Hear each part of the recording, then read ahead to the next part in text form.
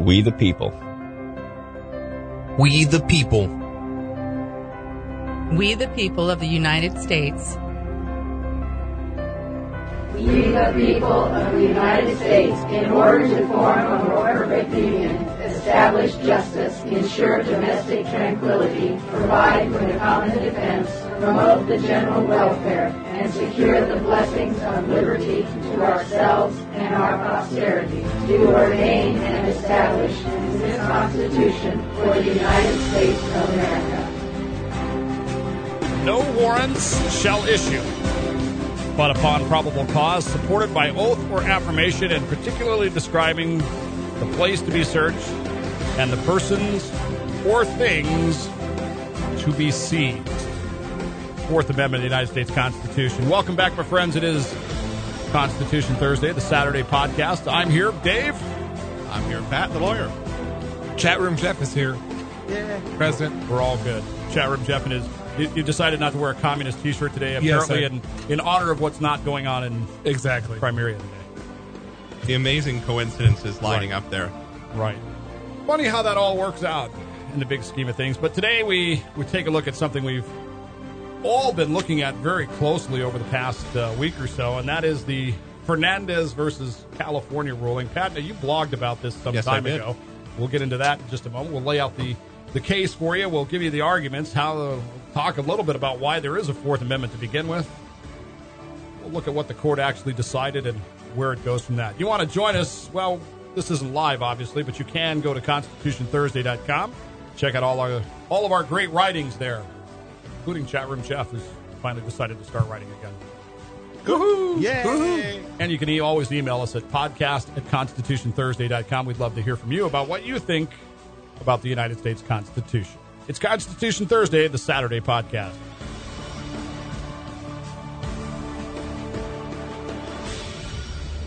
So all of this begins, as so much does, it seems these days, with the Los Angeles Police Department. Yes. Who once again is, I don't even know what the word for it is. All right, so let's lay out the case here, Pat. You kind of give me the broad overview of what happened here. Okay. You've got a gentleman standing on the street, and this other gentleman comes up and makes some gang-related statements. No juggalo stuff? Attacks him, stabs him, and runs. Police are called. That sounds like a rap song. Attacks him, stabs him, and runs. With juggalos. No, wait. No juggalos. No juggalos. Yeah, juggalos would make this case perfect, wouldn't it? It would. It would tie in the show so well, wouldn't it? It would. So anyway, the defendant runs off. Police are called. Some of the people in the crowd basically say, "Oh, we know who did it. It's Mr. Fernandez. He lives over in that building there in that apartment." And so the police go to that apartment. Right. So the police didn't actually chase him there. No, the police didn't chase him there. So that's something I misunderstood. I thought they chased him. Maybe from the facts I've read, they were told, "Hey, he lives in that building. Go get him." And so the police go to that building. They go to the apartment. They knock on the door. A woman answers. She's got some bruises, some signs that she's been abused. So they're, sort of wondering what's going on there. At that point, Mr. Fernandez comes into the room, says, in best law and order fashion, "You can't come in here. Get a warrant. Go away. You can't come in." Now, which would appear on the surface of it, as I understand things, to be essentially saying you cannot come in. That's his Fourth Amendment right. He's asserting his Fourth Amendment rights. Now, the police still come in because they've got, number one, signs that the wife was beaten or the woman was beaten. How do they even know at this point who this woman is? Well, they don't know who she is, but, they know she shows signs of being beaten. And they also, of course, have a description of the suspect from the guy downstairs. They conduct a safety search to make sure there's nobody else in the apartment. Now, what is a safety search? Basically, it's where the police go around the apartment just to make sure there's no other threats there. There's nobody else with a gun. There's no one else that would pose a threat. Now, this is not an evidence search. Is that correct? It's not an evidence search. They're not looking for any evidence at this point. What if they see evidence? If they see evidence that's in plain sight, I believe they can still use it, but they have to go back and get a warrant. They have to go back and get a warrant. Not anything like the fruit from the forbidden tree? Yeah, to be honest, I'm not positive what the situation would be there, but I know they were not looking for evidence, and they did not obtain any evidence at that point. Which is really the key here, as the Supreme Court will later tell us. When is really the issue here. Right. And so they've gone in, even though he said no. Well, they've gone in because of both he looks like the suspect and because of the beating signs. They take him in. They take him downstairs to have the suspect, the stabbing victim, say, "Yep, that's the guy that stabbed me." Who obviously isn't badly hurt. No, he's not badly hurt. All right. And they then cart Mr. Fernandez off to jail on both assault and robbery and suspicion of spousal abuse or somebody abuse. Right. Domestic abuse. They then come back and talk to this woman, Mrs. Rojas, who they determine is, in fact, someone who lives there. And they basically say, hey, we'd like to look around. And at this point, and this is one of the things that really, really bothered me about the case, they take Mrs. Rojas into one room. They take her 4-year-old child into why did another they do room. this? Did she say no at this point? Even though she said yes before? Well, she had never actually said one way or another before whether they could search. Okay. So they just went in on a safety search. They just went in on a safety exigent search, circumstances. Exigent circumstances, and the fact that the guy downstairs had said, a guy wearing, an orange shirt and tan pants with a beard stabbed me, and there's a guy there dressed exactly like that. So they I'm with you. So they take the two people, take the Mrs. Rojas into one room, the child into the other room. Now, ostensibly, I am assuming the police are saying, well, we're taking the child into the other room because it's a 4-year-old, and, we don't want them to deal with, what we're going to be talking to you about. In fact, while the police have the 4-year-old in the other room, they obtain from them statements that Mr. Fernandez had beaten up mommy. From the 4-year-old? From the 4-year-old. Oh, good.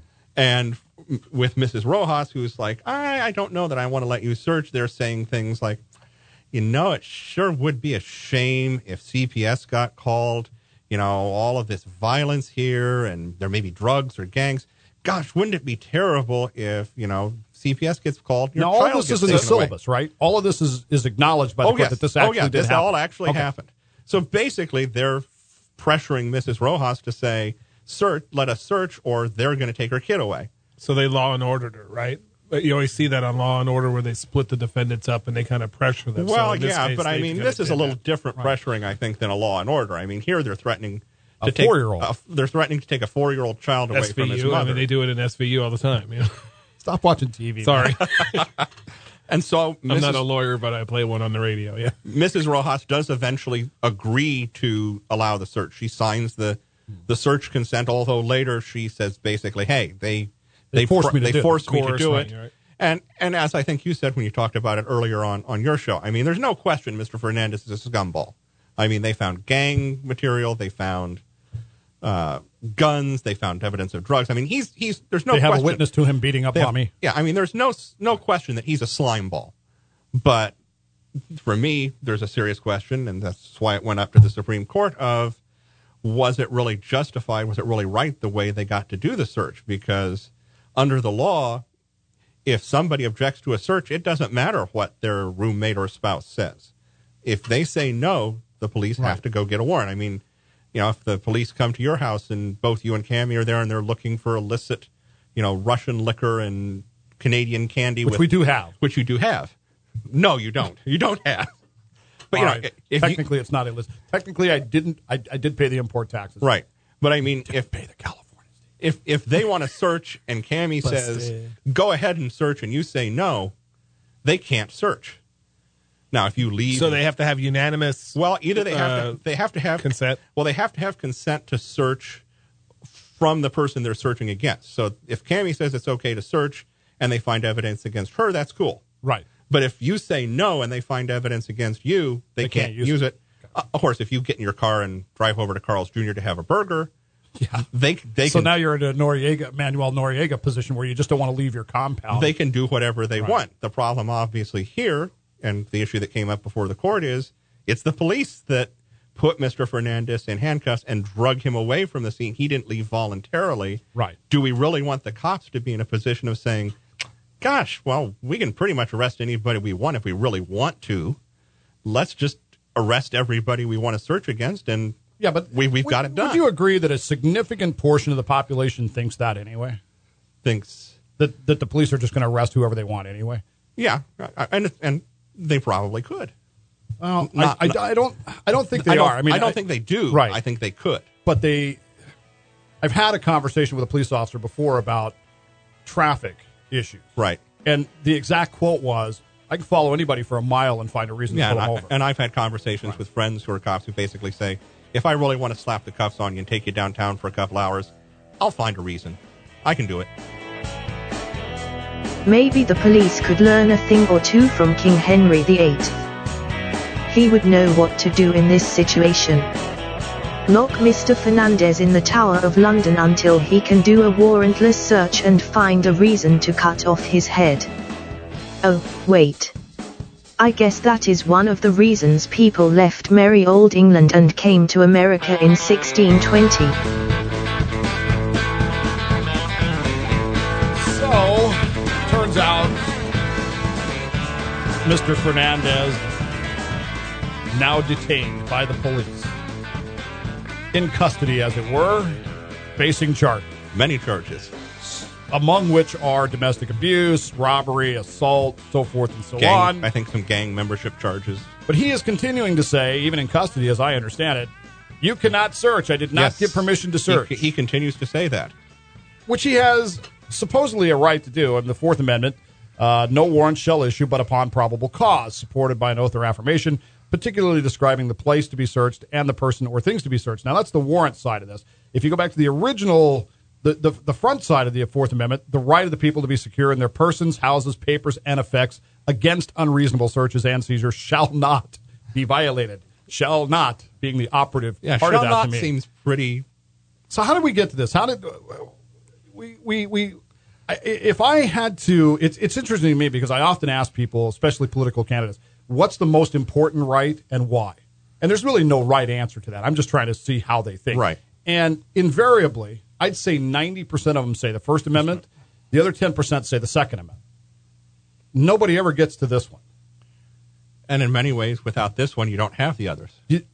Is that true? I mean, I've argued all the time that part of the problem with the king and the star chambers and that sort of thing back in the day was that the government, the king particularly, didn't require warrants, didn't require probable cause. He could just essentially go get whatever he wanted. Now, the Fourth Amendment came about, of course, as we know, because of the anti-federalist position on the Constitution that said, hey, you need to guarantee these rights, and they're not guaranteed. Madison's argument was, it's already in there. It's a charter. It's a charter of negative liberties, as I think someone was. It's not a charter of negative liberties. It's a charter of government controls. And clearly in Article 1 is the habeas corpus shall not be suspended, except in time of war and grave national need. And in fact, as far as I know, it's only been suspended. It wasn't even suspended during World War II, as far as I know, although it was just not technically. I mean, Roosevelt never came out and said that, whereas Lincoln actually did suspend habeas corpus. Now, habeas corpus means that essentially that the government cannot come in and just take over and just throw you in jail and keep you there for no reason, or until, I guess as the king would put it, until we find a reason to keep you here. Which the king loved to do. They did. Yeah. On a fairly regular basis. I mean, you don't have to go back.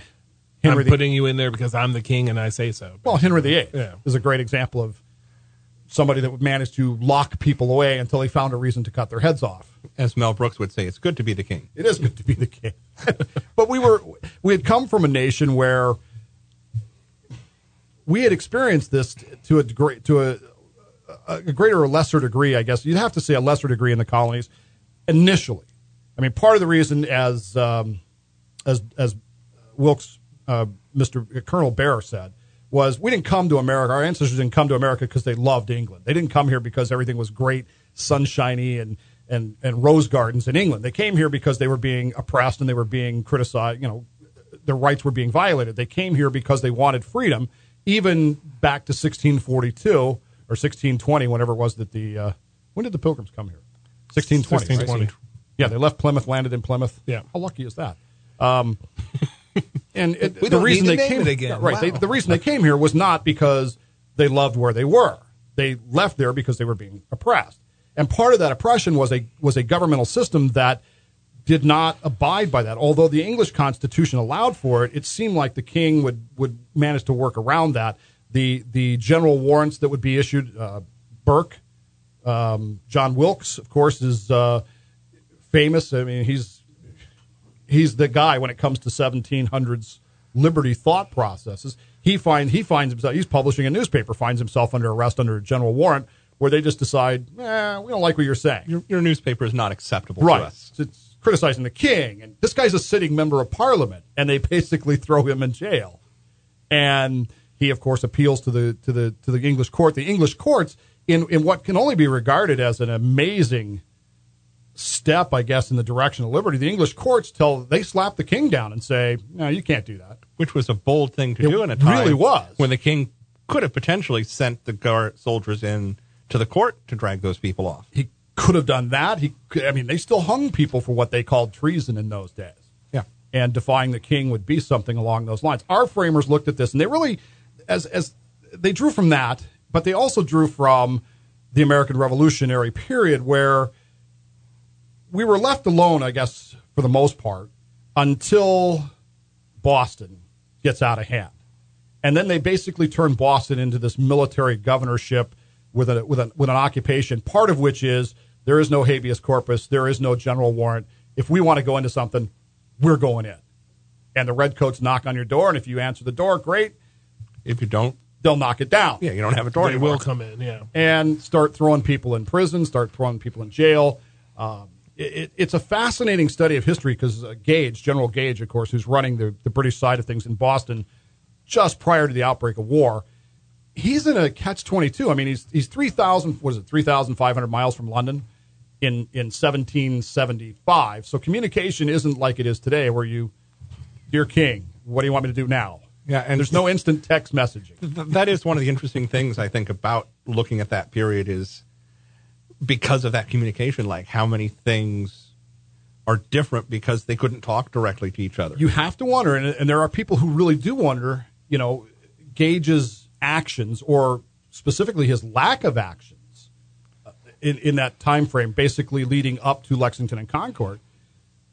Would it could have been a different if Parliament had said, don't do that? Yeah. You have to wonder. I mean, You do.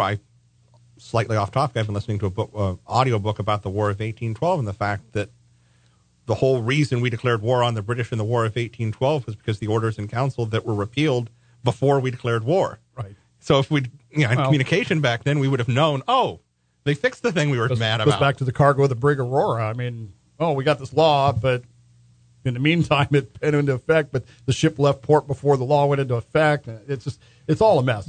The framers looked at all this, and they said, you know what? There's a real simple solution to this. You can't search without a warrant. And that warrant better have probable cause. That warrant better have, as it says, you have to issue the warrant, which means that the judicial system has to get involved in this. Somebody has to oversee that. And you can't do it without probable cause, supported by an oath or affirmation, which is important. That means somebody has to say, this is why we're doing this. And specifically and particularly describing the place to be searched and the person and things to be seized. Now, I've mentioned on numerous occasions my brother is a sheriff's deputy, and we've had conversations about search warrants and that sort of thing. And I would never put him in the position of officially representing his department, but that's what he said to me. He said that these things are very detailed. I mean, you have to get down to we're looking for this item in this specific northwest corner, 3 feet below this window. Right. On this floor of this address. And if anything's wrong in there, that thing's going to get tossed out. Well, you can't collect any additional evidence if you're going in for a knife and you happen to find a gun. You can't take that. You got to go back and get you have to another go warrant. back and get another one. Right. Which by the time could get time consuming. Exactly, and by the time you get another warrant for that, It's not like you see on TV and in the movies where they just come in, we've got a warrant, and they basically tear the place upside down and find everything they want to find. Which, of course, brings us back around to Mr. Fernandez, who's sitting in a jail cell, still saying, screaming, Do not go in, do not go in, do not go in. His wife, girlfriend, yeah, significant other, whom he apparently, I'm going to leave my thoughts on wife beaters for the moment, but he is mistreating her. I think the fact that we said earlier he's a total slime ball falls pretty close. Yeah. Pretty close. I'd buy into that. She has been separated from her 4-year-old son in an attempt to coerce her, a I don't think it's an attempt. I think they coerced. Yeah. I mean, I don't know how you could classify that as anything but coercion. Yeah, I mean, I don't have children, but I mean, I can imagine how you would be with Ben, or how I wouldn't even let them separate. or how I would be with even my niece and nephew, that if they're saying, we're going to do something to them if you don't sign this. Right. Personally, I would not allow them to even separate. Right. I mean, that's my first move. They had no, what's the probable cause to separate them? Considering what they got from the child, I don't know, because the only thing I could see them arguing is, well, he's a 4-year-old child, and we're going to be talking about, beatings and violence and such, and we don't want to expose a child to that. But the child but already you exposed told them. Right. Yeah, saying you're using the child's testimony to convict the guy there. So anyway, putting all that aside, so we eventually get her permission to go back in. Sort of. To search for what is evidence against Senor Fernandez. Yes. Not against Mrs. Rojas. Yes, evidence against Mr. Fernandez. How do you feel about this? You okay with it? You bad about this? What do you think, Jeff? Still, it's making you fishy. feel oogie, doesn't it? Yeah, it does. I know how it makes you feel. Pat is physically repulsed right now, even as he sits in his seat. How long is long enough for the police to wait for Mr. Fernandez to allow them to search his home? Is 1 hour long enough? A day? A week? Isn't there an obvious answer here? And doesn't it go to that touchstone thing that Justice Scalia writes about?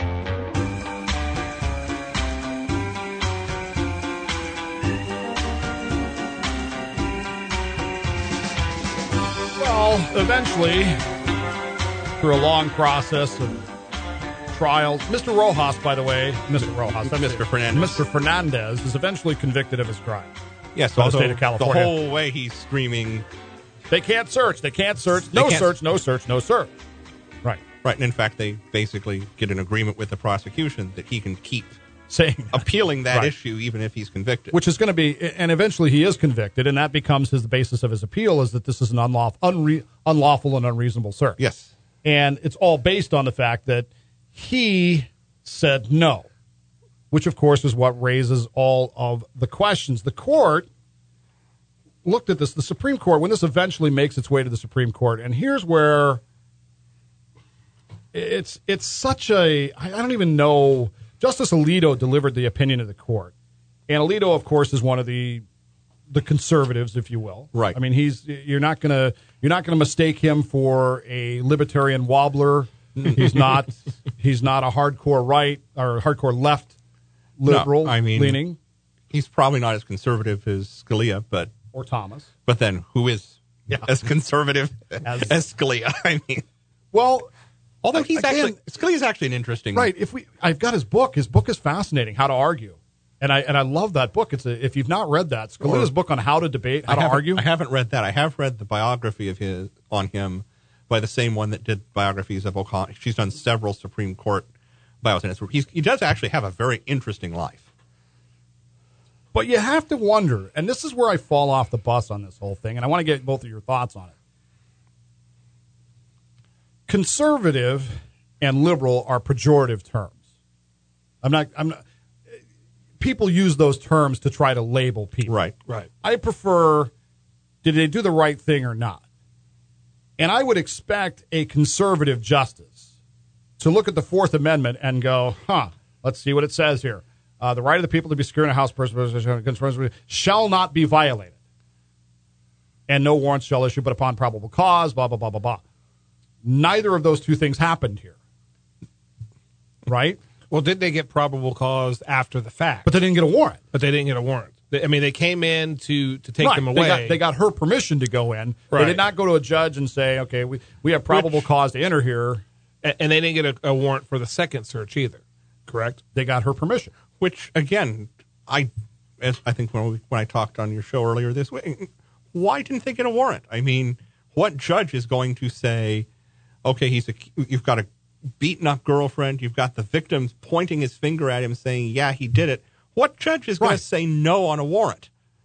Yeah, you got to think that even the most leftist, liberal-leaning, and of course, our society sucks, right? And the police know what judges to go to anyway. Right. Well, they say they don't do that.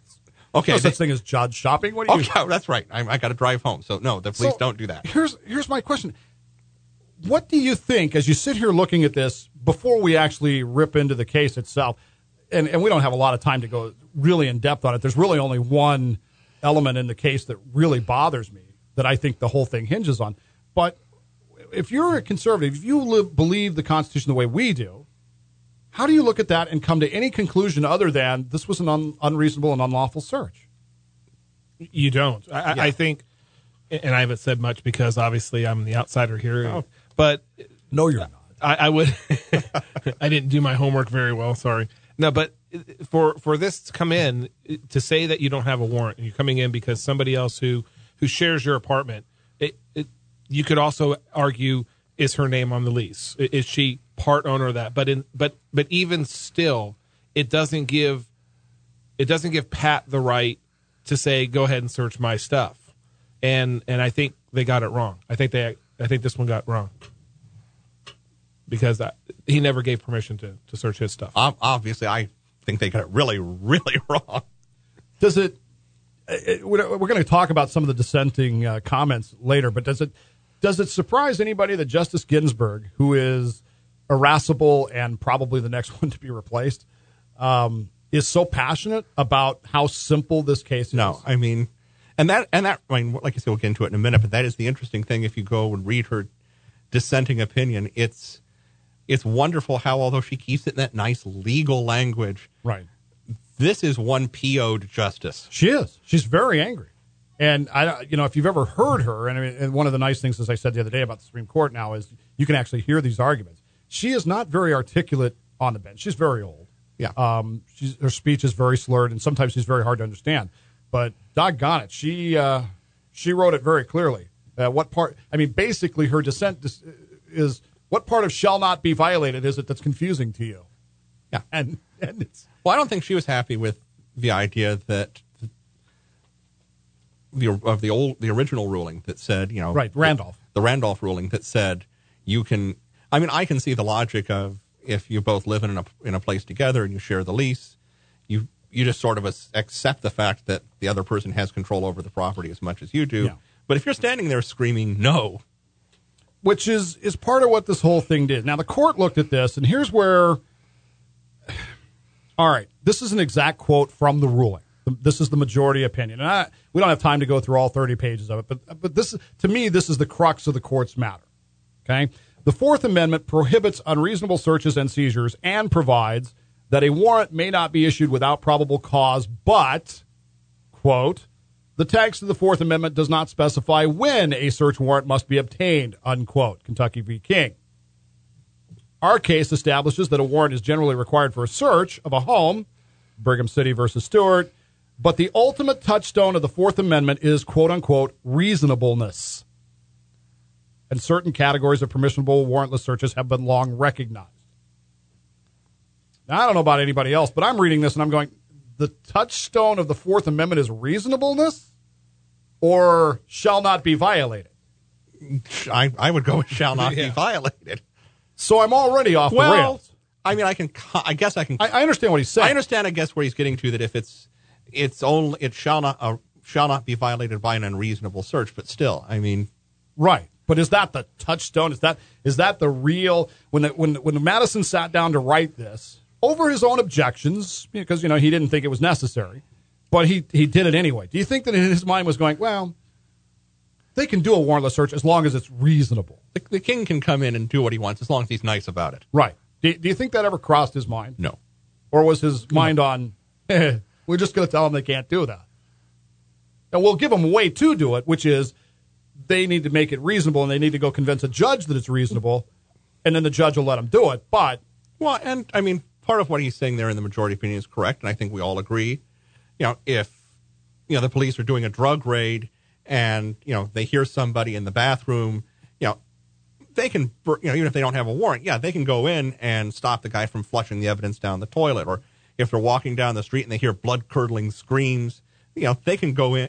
There are exceptions that I think even the most ardent Fourth Amendment advocate is okay with because it's an emergency. But there wasn't one here. Right. There's no emergency. There's nothing to stop them from getting a warrant. It's not like somebody's going to go in and clean up the apartment. Everybody's out of it. Well, So, or I would have no problem with them stationing an officer to just stand there and have a nice cup of tea with Mrs. Rojas and play a game. Talk about the weather. Talk about the weather. Watch Caillou with the 4-year-old. Oh, you son of a. All right. So the court, but in some of these cases, if I'm correct, you've got judges on, for lack of a better term, on call that can write a warrant at midnight if they need to, Yes. based on the case. So it there's wasn't always like an on-call judge for that purpose.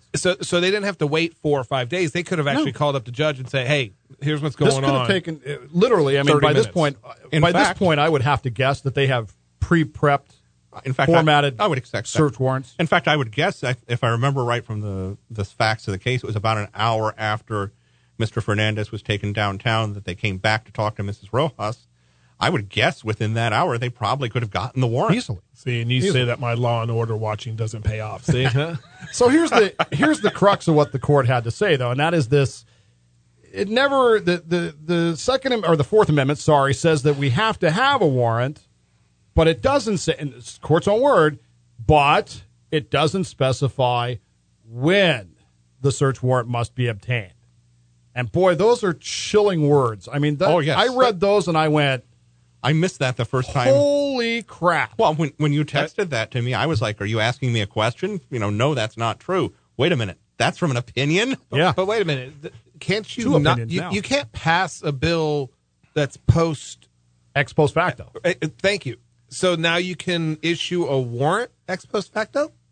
Well, that's what the court argues. How long, Mr. Rojas, now this is where we're at now. Mr. Rojas says, don't come in. You can't come in. You do not have my permission to come in. Even if the court says, okay, that's valid, how long is that valid for? Good question. I would say as long as he says it. If he's given permission, I would think it goes on and throughout. Same thing happens with. Okay, I'll have to come back after the break and bring it up. Sorry.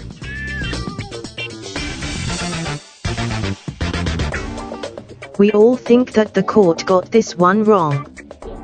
But there doesn't seem to be much that we can do about it.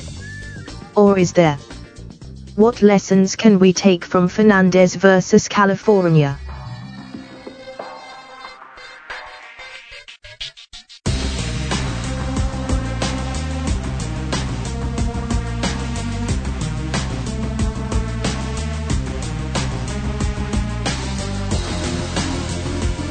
So before us, the Supreme Court trying to wrestle with the issues of Fernandez versus California, which Pat blogged about some months ago when the court's docket list came out.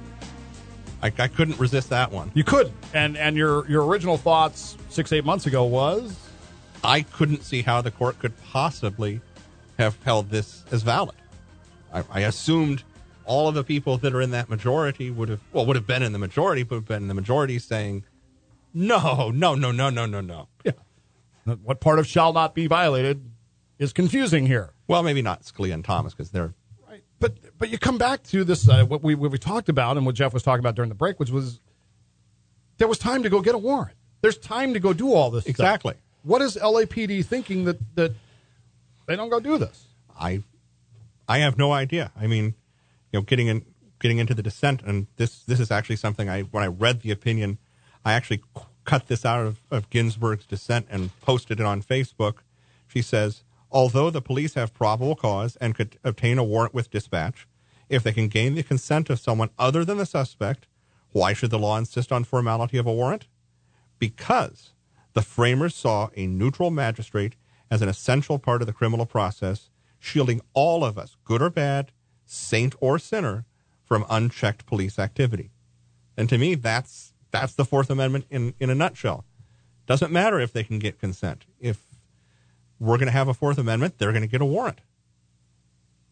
Which is really what this thing is all about. I mean, that's what the framers wanted. Or it's certainly the framers of the Bill of Rights wanted. Was, okay, we don't want a government that can just kick in anybody's door, saint or sinner.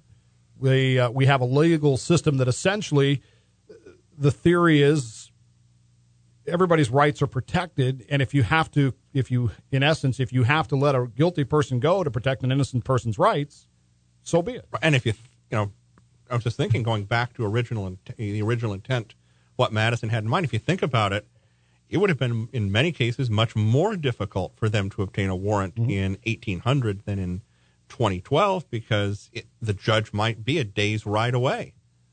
And so they actually were saying you have to have a warrant when it was a lot harder than it is now to pick up your cell phone and call the judge and say, can I have a warrant? And 10 minutes later, you got it. So how could we argue that there should be any exceptions really other than emergencies to this, given how much harder it was back then? Okay, but not to jump off subject here, but the warrantless search, how does that affect something like, I don't know, a DUI drug test or a DUI checkpoint? Well, in the case of a DUI drug, you're talking about the breathalyzer? I'm talking about, you pass through the checkpoints as you drive You've through. consented already. Because you got a driver's license. Gotcha. By driver's license, you've consented. That's part of getting a driver's license. Gotcha, okay. You consent. As far as the checkpoints go, the courts have been they've allowed those in the interest of public safety, but they've been very clear about the limits that are on them. And that's why you have to have an escape route. Well, not just that, but although they don't make a big effort about it, Right. I don't think, technically, anytime there is going to be a DUI checkpoint, They have to announce it. on They have to Briggsmore, announce they have to say at 8 o'clock on Tuesday. They don't have to tell you where, but they have to tell you that it's coming. Well, they have to basically tell you generally where it's going to be, too. Well, I in the think. Modesto. Yeah. And they have to give you that escape route, but there's nothing that says the police can't station a police officer on that escape route to follow you after you take it. Right. Jumping off of that, it's something that I texted you about earlier this week. I was actually driving to my office the other day, and I saw a smog checkpoint where they actually had a highway patrol person sitting there waving people in to go and have smog check on the side of the road. And when I looked it up, it's voluntary, but Well, that's that DNA swab stuff down in Texas. Do they tell you when there's a highway patrolman there saying go in that lane? No, isn't the implication that you can say no? Guy standing there with a gun. I mean, my policy has always been never argue with a man with a gun. Yeah. A man with a gun says, "Can we check your smog?" Technically, it was a woman with a gun, but same principle. All right. But that was the DNA swabbing down in Texas. Remember that, where they were doing the DNA swabbing voluntarily, and then they'd pay you after the fact if you did it, but they never told you it was voluntary. And I don't think they told any of the people. No. I didn't get sucked in, so Well, the court in this Fernandez case wrestles with this whole issue, and really it comes down to when do they have to obtain the search warrant. And Fernandez, of course, continues to say, don't go in, don't go in, don't go in. They coerce Rojas into giving permission for them to come in. And so the court says, okay, how long is Mr. Fernandez's objection good for? And they spend, I swear to you, 3 to 4 pages going through these different scenarios. Is it good for a day? Is it good for a week? Is it good for a year? Is it good until his name isn't on the lease anymore? And all these various possibilities that the more I read this, the more I kept thinking, these people can't possibly be going down this path. Well, I think his objection is as good as until he says, not as I was about ready to say before the break, it's kind of like your Fifth Amendment right. You can't do just partial on your Fifth Amendment. I claim the Fifth. Oh, are you wearing orange today? Yes. As soon as you answer, you've then forfeited anything beyond that to be your Fifth Amendment right. Does it fall in the same thing? If I continue to say, don't enter, don't enter, don't enter, and then 5 days later I say, well, yeah, maybe. Well, once you say it's okay, right? But until, I don't know why this one popped into my head, but if Ben asks you for a cookie, how long does your no last? And your no lasts until you say, okay, yes, Ben, you can have a cookie. He can't say 10 minutes later, well, you said it 10 minutes ago, now I can have one. No, as long as Mr. Fernandez is saying no, until he says yes, it stands. Yeah. Well, you'll be happy to know the Supreme Court disagrees with you. Based on Randolph, they say as soon as Mrs. Rojas said yes, it's over. Right, but the Supreme Court was wrong. But does Mrs. Rojas have claim to Mr. Fernandez's stuff? Let's say for the sake of argument that she doesn't. How long then is Mr. Rojas's no good for? There's an obvious answer here. Until he says yes. No. Until the police go down and present probable cause to a magistrate with an oath or affirmation and say, we need a warrant. Well, obviously, yes. The court never comes to that understanding. They never say in this, well, Mr. Rojas said no, but we had reason to believe, and we went down and got a warrant. They never get there. Yeah, I mean, and obviously, if they obtain a warrant, which they could have, that's all over. But I mean, in this case, isn't that what they would have done if it had only been him saying no? Would they not have got a warrant? They would have gone and gotten a warrant. So why didn't? Again, how does the court never come to that? They spend 4 pages describing. Well, if he's not on the list after 1 year, or on the lease after 1 year, then perhaps Mrs. Rojas has it. Or when you're right, when they go to obtain a warrant, which is exactly what the Fourth Amendment says, right? Which is exactly what Justice Ginsburg said. But just go get a warrant. But the Fourth Amendment does not say, going back to your analogy of the king. Well, you can say no to the king coming in and searching your house until the king's soldiers drag you off, and then they can search. Yeah, but in this case, as you said, so they drag him out. He says no. All it takes, as you said before, a 5-minute phone call. Dude's saying no. We've got probable cause. You go to a little hearing. At least as they do on Law and Order, as I say. They put somebody in front of them. They show the evidence. The judge puts his glasses on at midnight and says, I better not come back up here again. It signs it, and then they go off and search, I don't even think they need to do that in this case because the impression I got was it happened in the middle of the day. So right. They didn't have to wake anybody up. They literally, as I said before, could have gotten the warrant a lot faster than the hour it took them to come back and ask her. And with the probable evidence that they have on him already. Oh yeah, I mean, the guy signs it even before the ink's There's no judge that's going to say no under the facts that they had. All right, what do we learn from this? What do we take away from this? What's the takeaway in Fernandez v. California? That the Supreme Court can be mind-bogglingly wrong. Sometimes people don't follow the rules and still get away with it. Yeah, I'm with you on both of those. How do we defend ourselves against this ruling? What are some of the things we can do to say, well, never leave your house while Cammie is there? That'd be one, that teach your family to say no to everybody. Or stay single, and then you're the only one who can object. But do that. They don't have, or neither one of these have like marital exceptions, so you can't necessarily. What was the kid his, or was it not his? We don't actually know. I don't think the child was his, but I don't know the fact. Probably not. How about this? I mean, we have certain law enforcement officials that are elected. In other words, they're elected officials, so we get to question them prior to their election and recall them if they piss us off, and ask them. What's your Fourth Amendment policy? And the other ones, police chiefs and all that, are supervised by elected officials who can also be asked. I mean, how often do we ask a mayor, what is the city's policy on a Fourth Amendment search? Never. I mean, it should be asked. Should be starting now, shouldn't it? Well, if the mayor ever came in here, you could ask him that. Also, this case is going to be reversed someday. I would imagine. Well, at least I hope this case is going to be reversed someday. That it would. All right.